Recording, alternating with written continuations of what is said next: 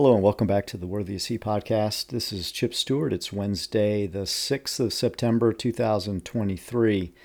And during this episode, I would like to remind us that Jesus Christ came to save sinners. I don't want us to lose sight of this fact because it has a direct impact on us, how we live our lives, and what we're to do, especially in the presence of non-believers. What is our response? What is our response to them? What's our responsibility to them? This statement, Jesus came to save sinners, affects the way we act. And there's certainly a lot of scripture that gives more detail to this.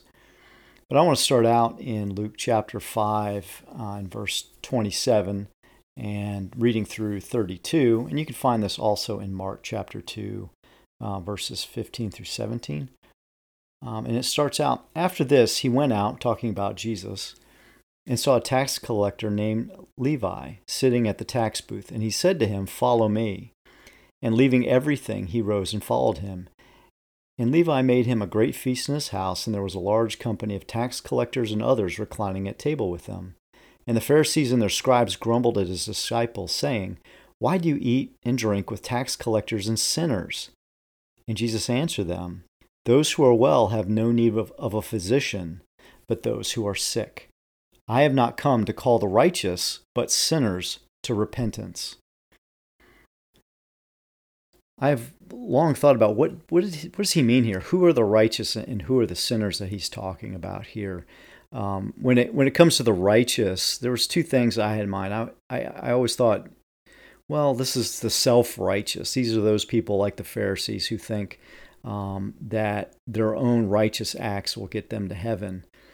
The other option here is that Jesus is talking about those who are already declared righteous through their faith and works. And the reason why I say faith and works is that we demonstrate our faith through our works. But it's a belief. It's believing God and what he says. And the whole, James lays out the whole faith and works argument. In one verse that will highlight this is James chapter 2, verse 23. And so the more I've thought about it, the more I fall out on, Jesus there saying he's not calling the righteous to repentance because the righteous already have. They have repented and they believe in God. They walk before the face of God and repent of their sins and believe God and what he has already said in the Old Testament. They're righteous in that way, like Abraham was considered righteous. So I would fall on the side of that. Those are who Jesus is talking about here, is the righteous. He is instead he's come to call the sinners to repentance, those people who have not already repented, so that they can have salvation through him. We have to understand that God sees all of humanity as sinners in need of redemption. When you look at Romans chapter 3, starting at verse 9 and going through verse 12, Paul says here in his letter to the Romans that no one is righteous, no, not one. And these are really echoes of Psalm 14, verses 1 through 3. And here, starting in verse 9, it says, "For we have already charged that all, both Jews and Greeks, are under sin, as it is written, none is righteous, no, not one. No one understands, no one seeks for God. All have turned aside, together they have become worthless. No one does good, not even one." So this is the way God sees humanity. All of humanity are sinners in need of redemption, and they are incapable of redeeming themselves. Now there's another viewpoint, and this is held by many people, and they see humanity like this, as good and bad people. But when you look at these two views, they are not the same views. God sees humanity as made up of all sinners in need of redemption. But this other view says that there are good and bad people that really, if you look at the way this is described, it's implying that the good people can get to heaven based on their works, where your good deeds outweigh your bad deeds and you'll get there. But that's not the way God sees it. When you see humanity the way God sees humanity, you understand that there's only one way to heaven, and that is through faith in his Son, Jesus Christ.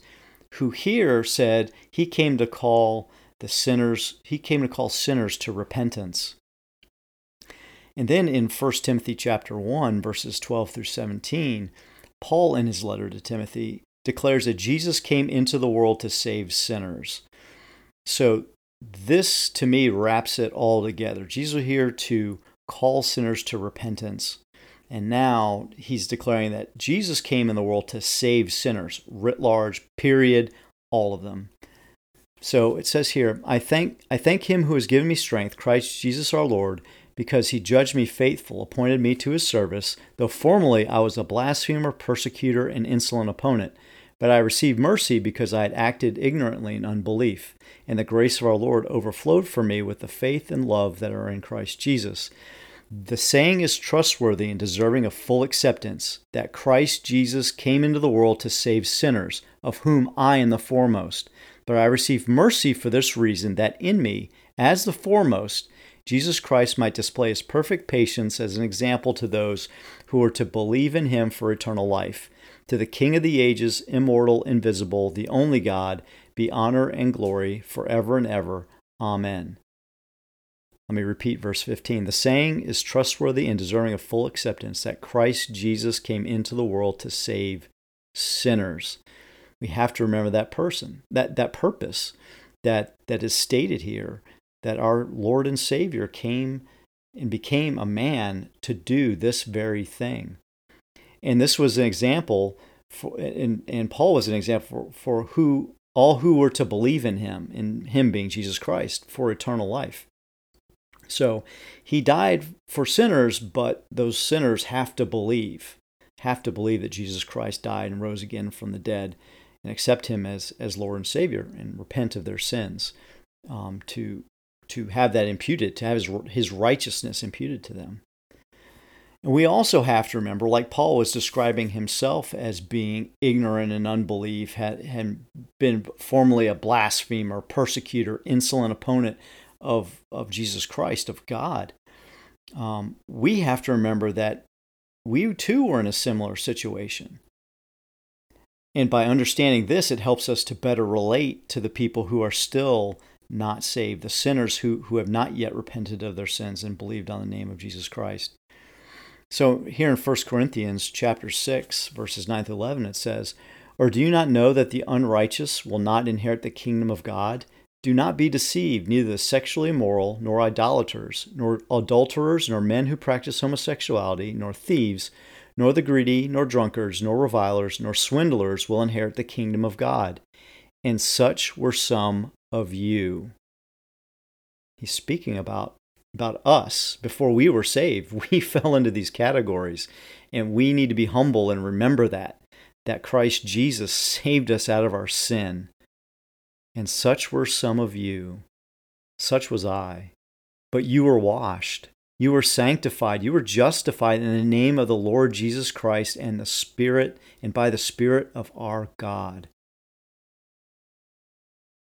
This should give us a spirit of humility and that desire to take the gospel, the good news, to those around us so they too can be saved like we have been saved out of this life of sin. And Jesus Christ instructs us to do that. When you read Matthew chapter 28, right at the very end, verses 18 through 20, here Jesus said, All authority in heaven and on earth has been given to me. Go therefore and make disciples of all nations, baptizing them in the name of the Father and of the Son and of the Holy Spirit, teaching them to observe all that I have commanded you. And behold, I am with you always to the end of the age. So here's our commandment to make disciples. And those disciples are going to come from the sinners around us who repent of their sins and believe on the name of Jesus Christ. And our responsibility is to make disciples of them. And part of that is teaching them to observe, teaching them to obey all that Jesus has commanded us. You must remember that important point when it comes to making disciples. And we're also told not to judge those outside the church. Paul says in 1 Corinthians chapter 5 and verses 12 and 13, For what have I to do with judging outsiders? Outsiders being those outside the body of Christ, those who profess the name of Christ. Is it not those inside the church whom you are to judge? So we are supposed to judge those inside the church. God, this is verse 13, God judges those outside. So we are not to judge those outside the church. They're already under the judgment of God. He is going to judge them. It is our responsibility to take the good news to them so that they hear that Christ died for them, died and paid the penalty for their sins, and for them to accept him as their Lord and Savior and repent of those sins that they've committed. This life, this is the only shot they have. And who are they going to hear the good news from? It's us. It's us. And we're not to judge them because we once were like them, except for the grace of God who has saved us. We need to remember this and be humble and obedient to our Lord, to go out and spread his good news like he has directed us, like he has commanded us. So I hope this has been helpful. I hope it helps to recalibrate our attitude when it comes to our responsibility to those people outside the church. And we're supposed to love them. We're supposed to shine the light of Christ for them so that they see his goodness. And we're not to judge them. Jesus Christ came to save sinners, and he's made us a part of that. All glory to his name. Amen.